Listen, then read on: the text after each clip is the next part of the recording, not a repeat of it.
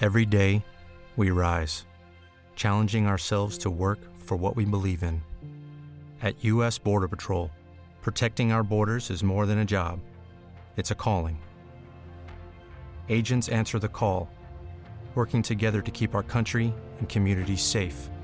If you're ready for a new mission, join U.S. Border Patrol and go beyond. Learn more at cbp.gov/careers.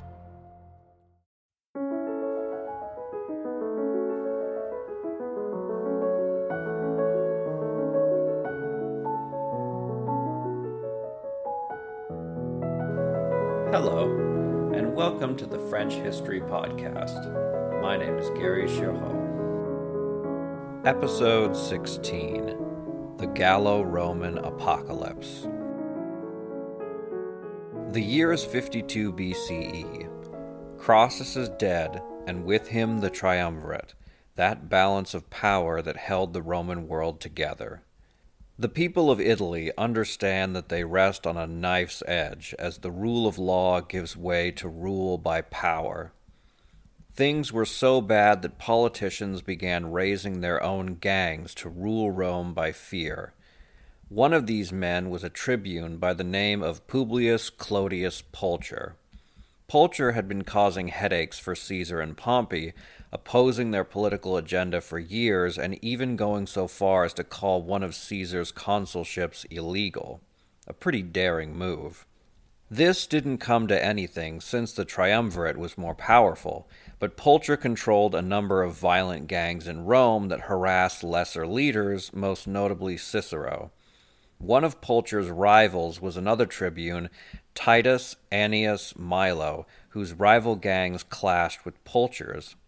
Eventually, their animosity became so pronounced that a chance passing of their retinues led to a fight. Injured and outnumbered, Milo decided to have Pulcher executed. The resulting chaos in Italy meant Pompey assumed sole consulship and was tasked with restoring order. Furthermore, all young men were required to take a military oath. This clever move meant that troublesome men in gangs could be requisitioned for the army.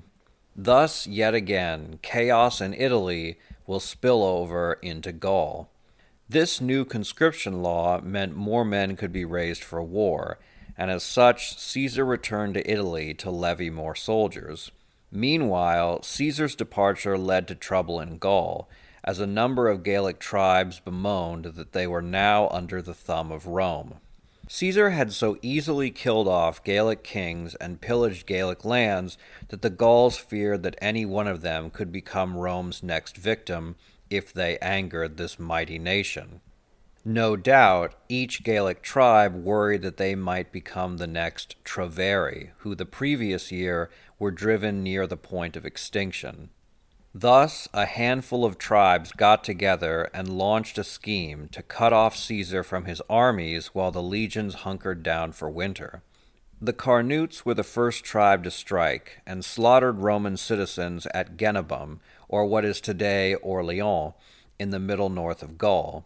It was then that the mightiest of all Gauls, Vercingetorix's father at one point was the most powerful figure in Gaul after the Aedui were defeated by a joint Arverni and German alliance, the same Arverni-German alliance which started the Gallic Wars. Since then, Rome had punished the Arverni. Vercingetorix, desiring vengeance for his father and his birthright as the supreme ruler of Gaul, called together his dependencies and prepared for war. The nobles of Arverni were afraid that such a move would be foolish and banished him. But the upstart young man was not deterred. He raised an army and overthrew the old nobles, seizing sole power in Arverni lands. He then called up most Gallic tribes of northern Gaul to join him, and he was named supreme commander. Those who didn't join him willingly were forced to with torture. Those who hesitated had their ears cut off or an eye poked out, while those who refused were burned alive. This, as you can guess, made the Gauls very rapidly join his side. Caesar was in a difficult position, because if he summoned his armies, the provinces under their guard would be unprotected, but if he went to them, he would be in danger of attack. Meanwhile, Vercingetorix was planning something unimaginable. He was plotting an invasion of Narbonensis. The Arverni king sent his general, Lucterius, to seize the capital of Narbo, today known as Narbonne, on the western Mediterranean coast. Caesar ordered a forced march of what legions he had and forced the Gauls to retreat, briefly saving Narbonensis. Since it was still winter and snow covered the mountain passes in that area, the Gauls thought they were safe. But the Romans, showing their historic tenacity and daring, shoveled the snow from the roads and surprised their enemies. When Vercingetorix heard Caesar was coming into the Arverni territory, he moved his armies to meet him. Caesar then left most of his legions under the command of a lieutenant and snuck around the Arverni territory, meeting up with his scattered legions across Gaul, uniting them and marching upon Gergovia, just south of the center of France, near modern-day Clermont-Ferrand. Gergovia was the capital of the Arverni tribe and the birthplace of Vercingetorix, and as such, he couldn't let it fall. The Gallic king ordered a retreat and marched after Caesar. This left Caesar at a crossroads. If he attacked, he would be braving the cold winter and fighting Vercingetorix in his own territory. However, if he didn't attack, Caesar would look weak, which might cause the other Gauls to revolt. Caesar had gone into lands never trod on by Romans, including Germania and Britannia, so he wasn't going to let himself look like the coward, and decided to attack. But he couldn't attack Gergovia just yet, so he decided to take the city of Velanodunum with a show of arms, then marched on Genabum, a Carnute city.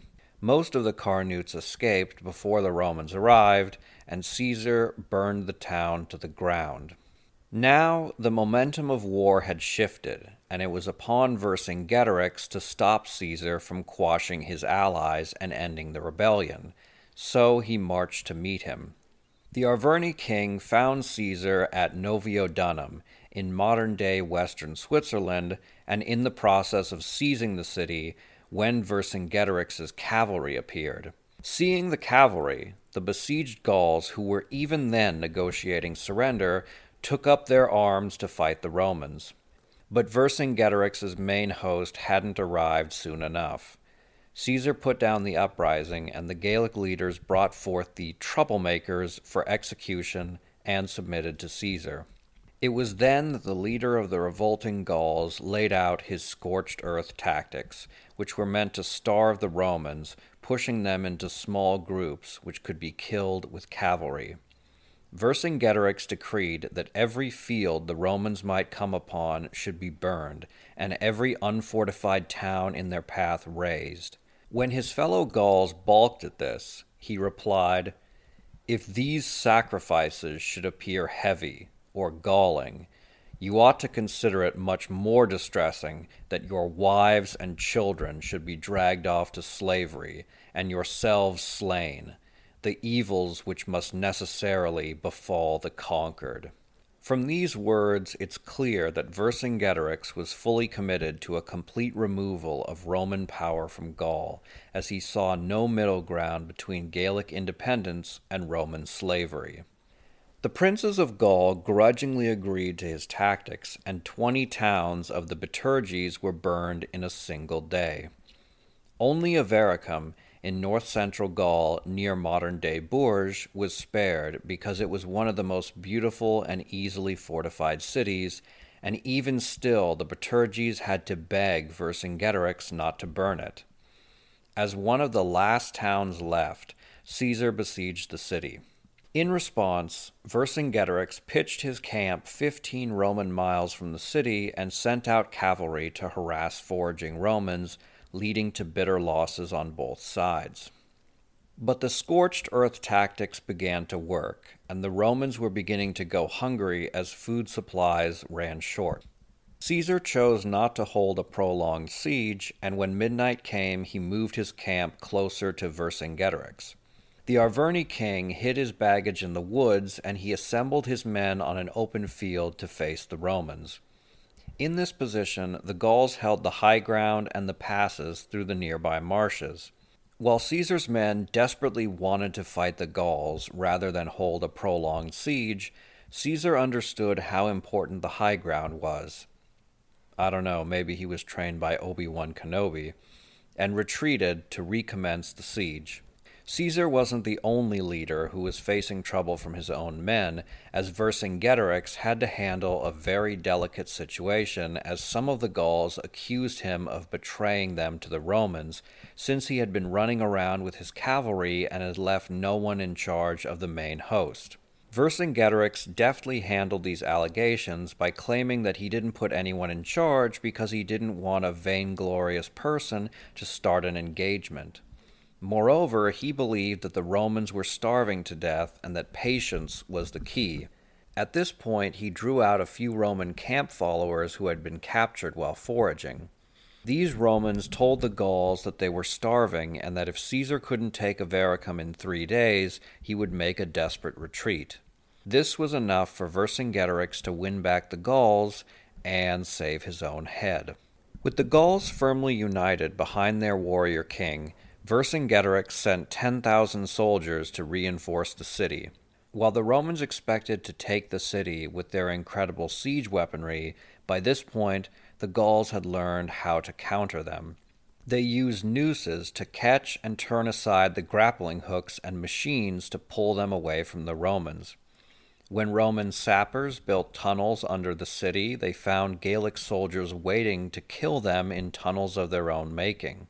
The Gauls used boiling pitch and flaming arrows to set fire to Roman siege equipment, while their own walls were much harder to catch fire due to the animal skins covering the buildings.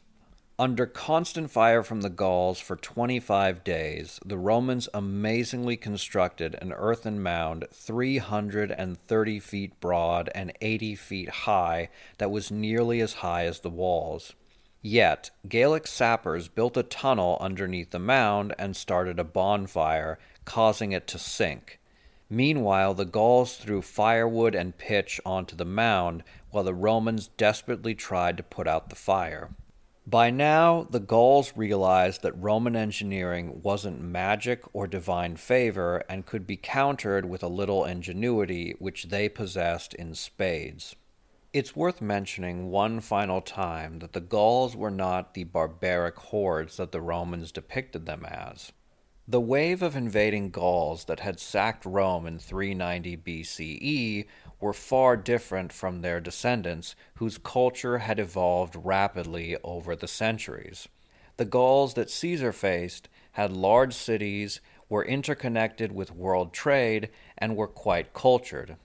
Despite this, the Roman psyche continued to depict the Gauls as barbarians because they never quite got over the original sack of Rome, and Caesar was more than willing to play into this propaganda.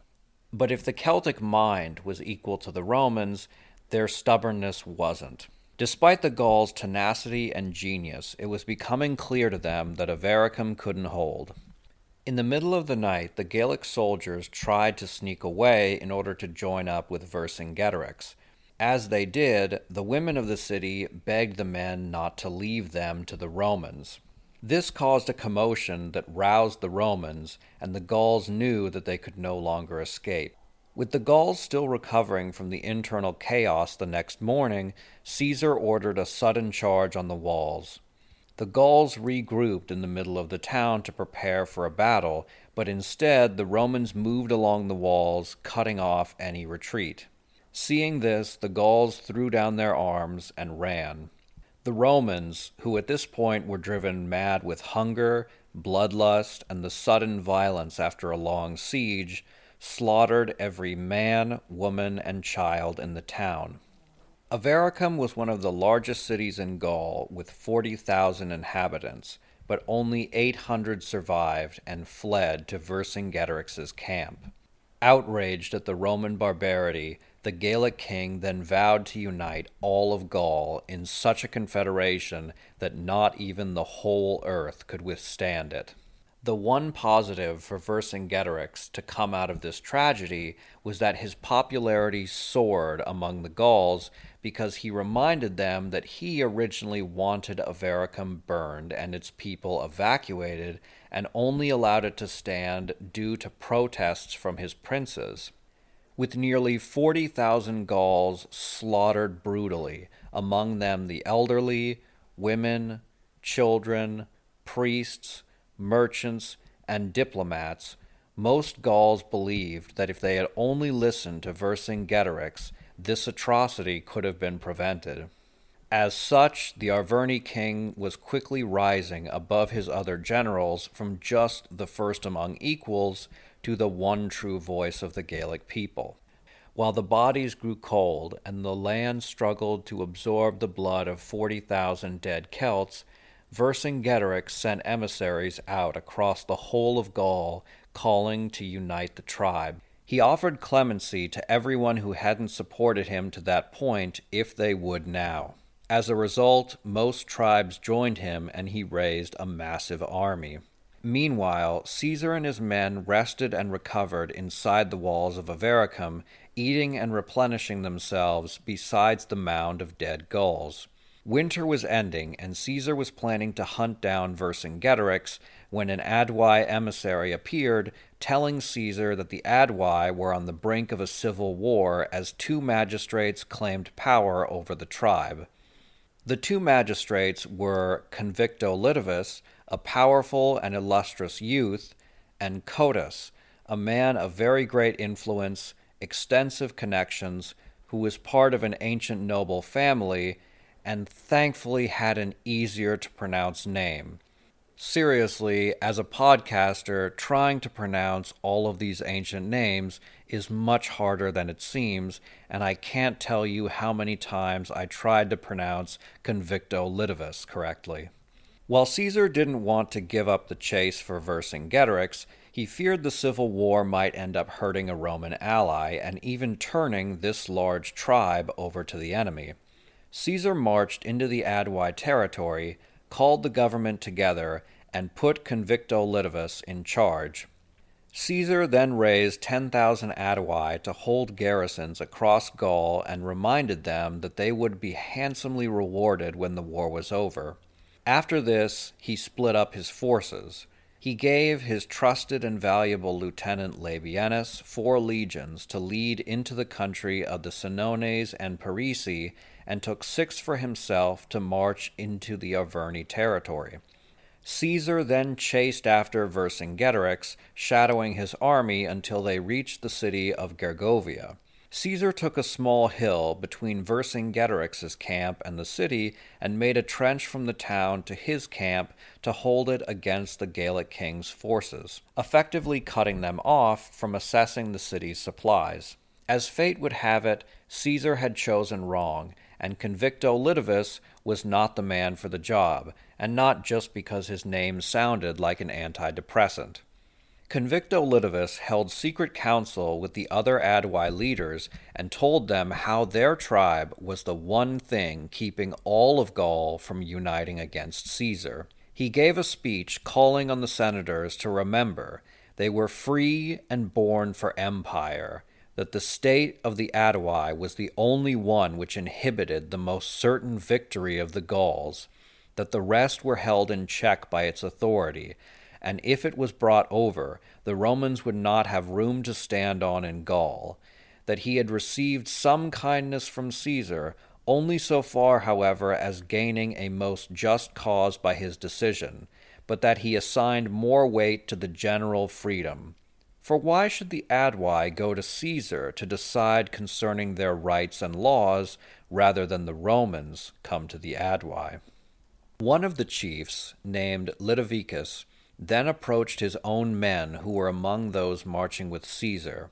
Weeping, he exclaimed, "Soldiers, whither are we going? All our knights and all our nobles have perished. Eporetorix and Virodomarus, the principal men of the state, being accused of treason, have been slain by the Romans without any permission to plead their cause. Take heed from those who have escaped from the massacre, for I, since my brothers and all my family have been slain, am prevented by grief from declaring what has taken place. Lidovicus then went on to say, have we any reason to doubt that the Romans, after perpetrating the atrocious crime at Avaricum, are now hastening to slay us? Therefore, if there be any spirit in us, let us avenge the death of those who have perished in a most unworthy manner, and let us slay these robbers. Then Leviticus, in a rage, seized the Romans that were with him, tortured and killed them, then sent out messengers to rally more Gauls to the cause. It wasn't long after that Convicto Litovus and Lidovicus were betrayed by a fellow Gaul within Caesar's camp who was looking to make his way up the Roman army. Today's episode is brought to you by Factor. Factor's delicious, ready-to-eat meals make eating better every day easy. With over 35 different options a week to choose from, including keto, calorie smart, vegan, and veggie, and more, there's always something new and delicious to enjoy. With over 55 nutrition-packed add-ons, Factor is your go-to for all your dietary needs. Cheaper than takeout, healthy, and easy to prepare, Factor provides all the restaurant-quality meals, snacks, smoothies, whatever you need, they've got it. And with food ready to heat and eat, you won't have to deal with the regular kitchen mess. Factor is giving out a special deal for our show's listeners. Head to factormeals.com/FrenchHistory50 and use the code FrenchHistory50 to get 50% off. That again is FrenchHistory50 at factormeals.com/FrenchHistory50. Sign up now, your stomach will thank you later. Caesar then surrounded the army of the Aedui, and Lidovicus fled alongside the other rebels. With this potentially war-changing mutiny put to rest, Caesar returned to the siege of Gergovia, where his own position was vehemently attacked by Gallic troops, and the Romans were sustaining heavy casualties. Many Aedui were still raiding Roman goods and skirmishing with small Roman bands as the legions were spread out across many hills. Chaos was breaking down the Roman army like a plague, and the Romans couldn't trust their Gallic counterparts. Caesar knew he had to do something to seize the high ground quickly. He used one legion as a decoy and moved the rest onto higher ground, catching 3 Gallic camps off guard. Then he ordered a general retreat to lure out Vercingetorix. In a rare occurrence, fate turned against Caesar, as most of his troops did not hear the order and charged on towards Gergovia, emboldened by the easy capture of the 3 camps. As they did, their Aeduan allies arrived, but the Romans mistook them for enemies and nearly attacked them. The clamor of this charge warned Vercingetorix to the Roman presence, and he led a cavalry charge which burst through the Roman lines. Caesar finally managed to order a successful retreat and pulled out of Arverni territory back into Aedui lands. This was Caesar's first major defeat, and did as much to rally the Gauls to Vercingetorix as the slaughter at Avaricum. The battle proved to the Gauls that Caesar was not invincible, at least as long as they were being led by the Arverni king. Either because he feared a trap, or because he wanted to consolidate his forces, Vercingetorix remained where he was, which allowed Caesar to escape. Back in the Aedui territory, Caesar discovered that the mutinous Aedui Lidovicus was raising an army to fight against Rome. Caesar didn't want to appear as a dictator or show them he suspected mutiny, so instead he reminded the Aedui of the state they were in when he found them. 6 years ago, the Arverni had invited the Suebi German tribe into Gaul in order to overthrow the Adwai and had made them vassals. And now Ludovicus wanted to lead the Adwai into submission to their most hated enemies, who burned their lands and stole their food and goods. Whether it was Caesar's oratory or the fact that the Adwai and Arverni hated each other from time immemorial, it was enough for much of the Adwai to decide to remain loyal to Rome. Even in this hour of Gallic unification, the old blood rivalries still existed, and Caesar played on them perfectly, turning one of the largest tribes against Gallic independence. Despite Caesar's speech, some of the leaders of the Adwai still joined the rebellion and successfully assaulted Novio Dunum, which Caesar was using to hold his hostages, his food, his supplies, and perhaps most importantly, his gold. The Gauls took everything that could be carried, while the city itself was burned to the ground. Any excess money was thrown into the river, as much to keep it from the Romans as an offering to the river deities. Caesar chased after these rebels, hoping to quash the rebellion before they could join up with other forces and spread chaos across the neighboring states. He forced-marched his men day and night after the revolting Adwai and found them at the Loire River. As he did, his lieutenant Labienus met up with Caesar and informed him that Lutetia had been burned to the ground. Meanwhile, a number of prominent Adwai led the tribe to switch sides and join the rebellion in full. But they demanded that they be put in charge, claiming that the Adwai were the traditional leaders of Gaul.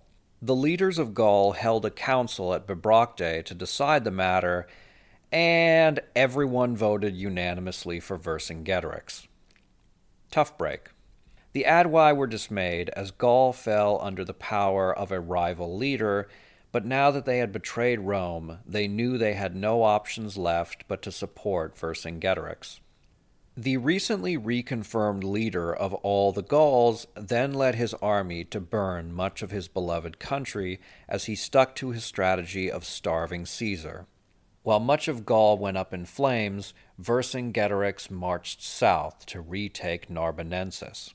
Caesar, caught behind enemy lines and outnumbered, did something truly shocking.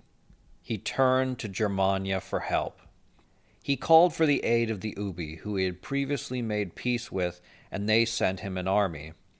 With the Ubi at his side, Caesar rode to Narbonensis, where Vercingetorix amassed his armies before him and camped 10 Roman miles distance.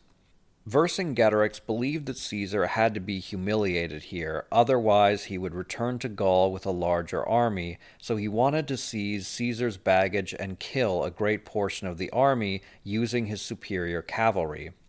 At this point his horsemen swore an oath that no man should be received beneath a roof, nor have access to children, or to parents, or to wife, who had not twice ridden through the enemy's column.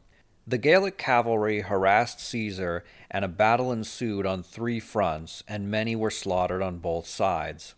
Just as the battle started to turn against the Romans, the Germans on the right flank drove the Gauls back to a hill, only to run into Vercingetorix's footmen, where many were slain and the rest fled back to camp.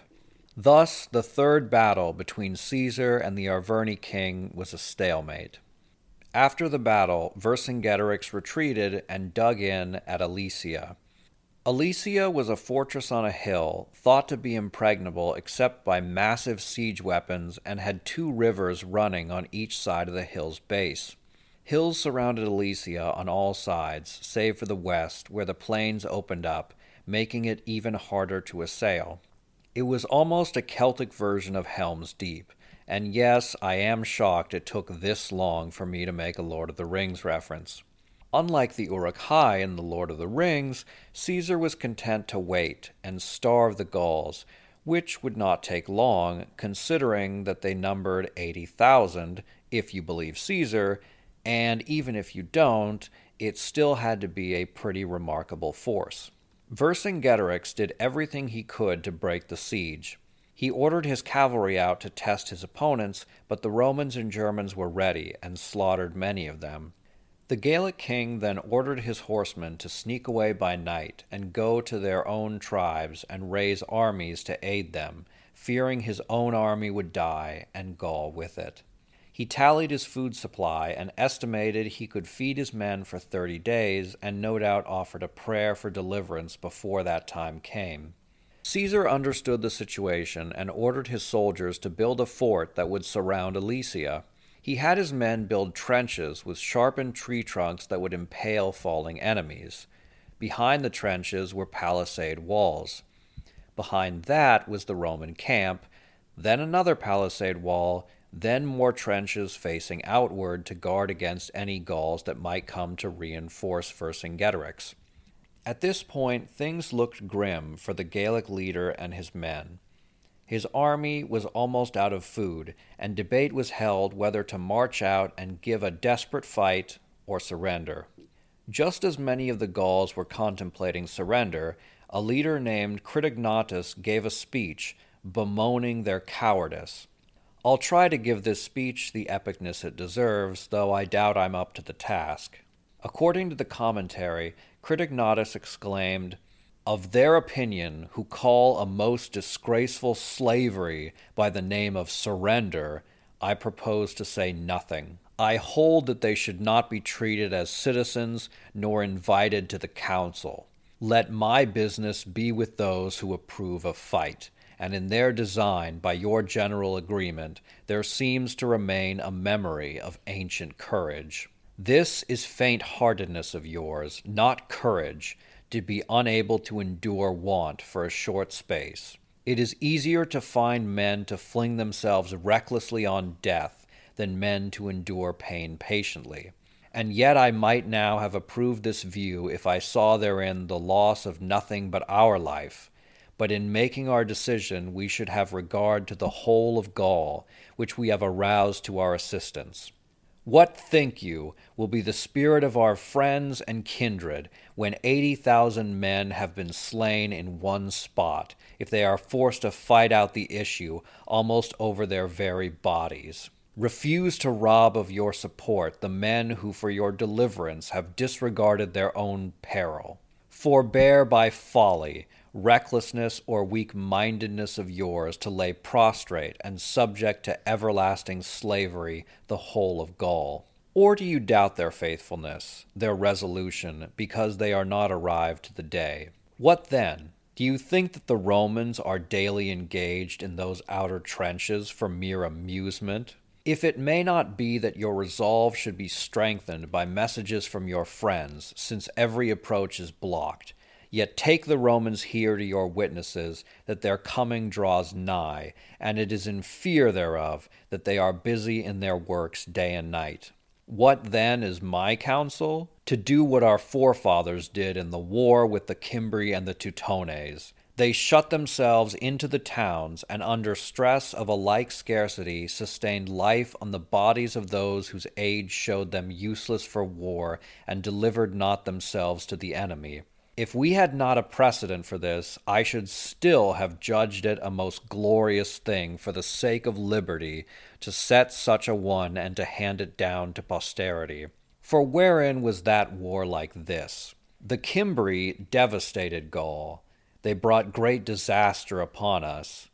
Yet they departed at length from our borders and sought other countries, leaving us our rights, laws, lands, liberty. But the Romans desire to settle in the lands and states of men whose noble report and martial strength they have learnt, and to bind upon them a perpetual slavery. 'Tis no other fashion they have waged wars. And if you know not what is afoot among distant nations, look now on Gaul, close at hand, which has been reduced to a province, with utter change of rights and laws, and crushed beneath the axes in everlasting slavery. This speech and other counsel persuaded the Gauls to make a last stand. The old and infirm were sent away, while the rest decided to hold out for as long as their food would last. On that day, a massive reinforcing Gallic army arrived. Caesar claims they numbered 250,000 footmen and 8,000 cavalry. Caesar is a liar, but even still, the army was probably enormous. After all, Vercingetorix, probably the most popular Gaul and perhaps most popular Celt in all of history, was facing possible death, and Gauls from hundreds of miles away marched to his aid. Thus, a strange situation took hold, as Vercingetorix and his army were surrounded on all sides by Caesar's encircling fortifications and his army, and outside that was another Gallic army trying to break through. Caesar ordered his men to occupy all of the fortifications so that the reinforcing army couldn't break through and connect with the forces at Alesia. Then he ordered his cavalry to harass the massive army to buy him valuable time. When the Roman cavalry was repulsed, the Gallic army charged and the army in Alesia burst forth against the Romans simultaneously. The battle lasted from noon to sunset, and for a long time it was unclear who was winning. But just like last time, the Germans saved the day, as the German cavalry broke through the back of the reinforcing Gallic army's lines and slaughtered their archers. The death and confusion forced the Gauls to retreat. Seeing their reinforcements in retreat, Vercingetorix led his own men back to Alesia. Midnight fell, and the reinforcing Gauls tried to overthrow part of the fortifications. As they did, they cried out to alert the troops in Alesia. Vercingetorix heard them and had trumpets blown and ordered his men to charge out. The battle took place by torchlight as both sides slew each other, but the Romans held their lines. The reinforcing Gauls then discussed what must be done. They discovered that on the northern hill overlooking Alesia, the fortifications were weak due to the sheer circumference and slope of the terrain. They sent a force to sneak around the hill and charged it at midday. For a third time, Vercingetorix sent his men forth from Alesia. The Gauls struck from all sides and caught the relatively small Roman force off guard. But climbing the high cliff tired the Gauls, who proved ineffective against the Romans. From afar, Caesar saw the hill being besieged and sent reinforcements, telling his men that all their work rested on this one final victory. From the trenches, a massive war cry emerged from the northern side of the hill, which was answered by a cry from the southern trenches as the Gallic brothers urged each other on. The normally stoic Romans cried out in return, as if to prove that beneath their silent discipline they possessed the same ferocity as their Celtic foes. The Gauls charged, filled with bloodlust and desperation, when the Roman cavalry appeared at their backs, slaughtering many and scattering the rest. In one final noble act, he offered himself to Caesar and begged for mercy and peace for the Gallic people. With the main armies scattered, dead, or hostages, the remaining Gallic tribes in revolt surrendered and offered many of their own family members as noble hostages, ensuring their loyalty to Rome. With most of Gaul in ruins, Caesar wintered in Bibracte, that oppidum which had named Vercingetorix as leader of all of Gaul. Meanwhile in Rome, 20 days of thanksgiving were ordered. Vercingetorix was perhaps 30 years old when he united 100 tribes to fight against one of the greatest generals of all time, who stood at the head of the most powerful country in the world. He had once said that all of Gaul united could stand against the whole earth, and under him that had almost happened. If only the German cavalry hadn't arrived at just the right moment. If only the Aedui had switched sides before. There are many if-onlys that might have changed the story and had Vercingetorix liberate Gaul and end Roman rule, perhaps forever. After all, the year before saw Crassus lose 50,000 men in Persia and started a war that would last half a millennium. With 2 Roman armies, each numbering around 50,000 dead in the west and the east, Pompey might have been left with a crippled Roman world incapable of any future large-scale expansion. But that's not what happened. Caesar weathered his ill fortunes and capitalized on his lucky breaks to deliver a total defeat of the Gauls, and it was a total defeat. Vercingetorix had ordered hundreds of square miles of farmland and dozens of fortified oppidums burned.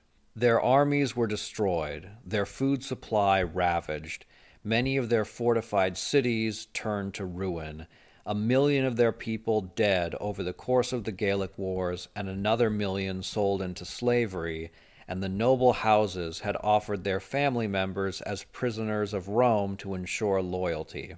Gaul was utterly defeated. Few are the enemies of Rome who lose and go on to live long, happy lives. Vercingetorix was not one of them. Caesar had him transported to the Tullianum, that ancient Roman prison, to await his return for a triumph. However, the next time Caesar was in Rome, he had launched a civil war, and for the next 6 years he was too busy fighting Pompey for mastery of the Mediterranean world to bother with the former Gallic king. In 46 BCE, with Pompey dead and the civil war winding down, Caesar staged his triumph. Vercingetorix and a number of Gallic prisoners were marched in chains through the streets of Rome. The triumph ended with the 36-year-old former king of Gaul being strangled to death.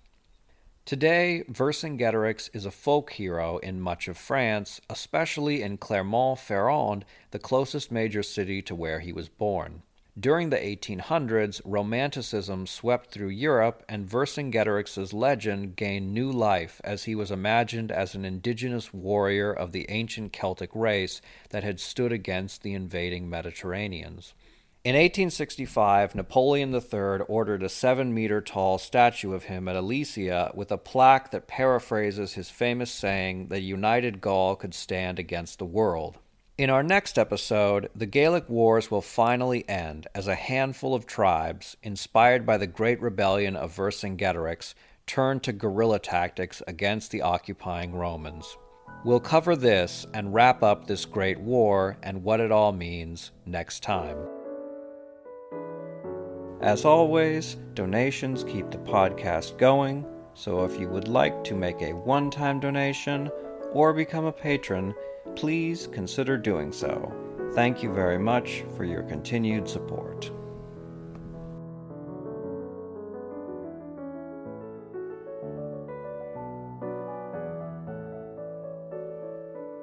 Judy was boring. Hello. Then Judy discovered ChumbaCasino.com. It's my little escape. Now Judy's the life of the party. Oh, baby, mama's bringing home the bacon. Whoa, take it easy, Judy. The Chumba life is for everybody. So go to ChumbaCasino.com and play over 100 casino-style games. Join today and play for free for your chance to redeem some serious prizes.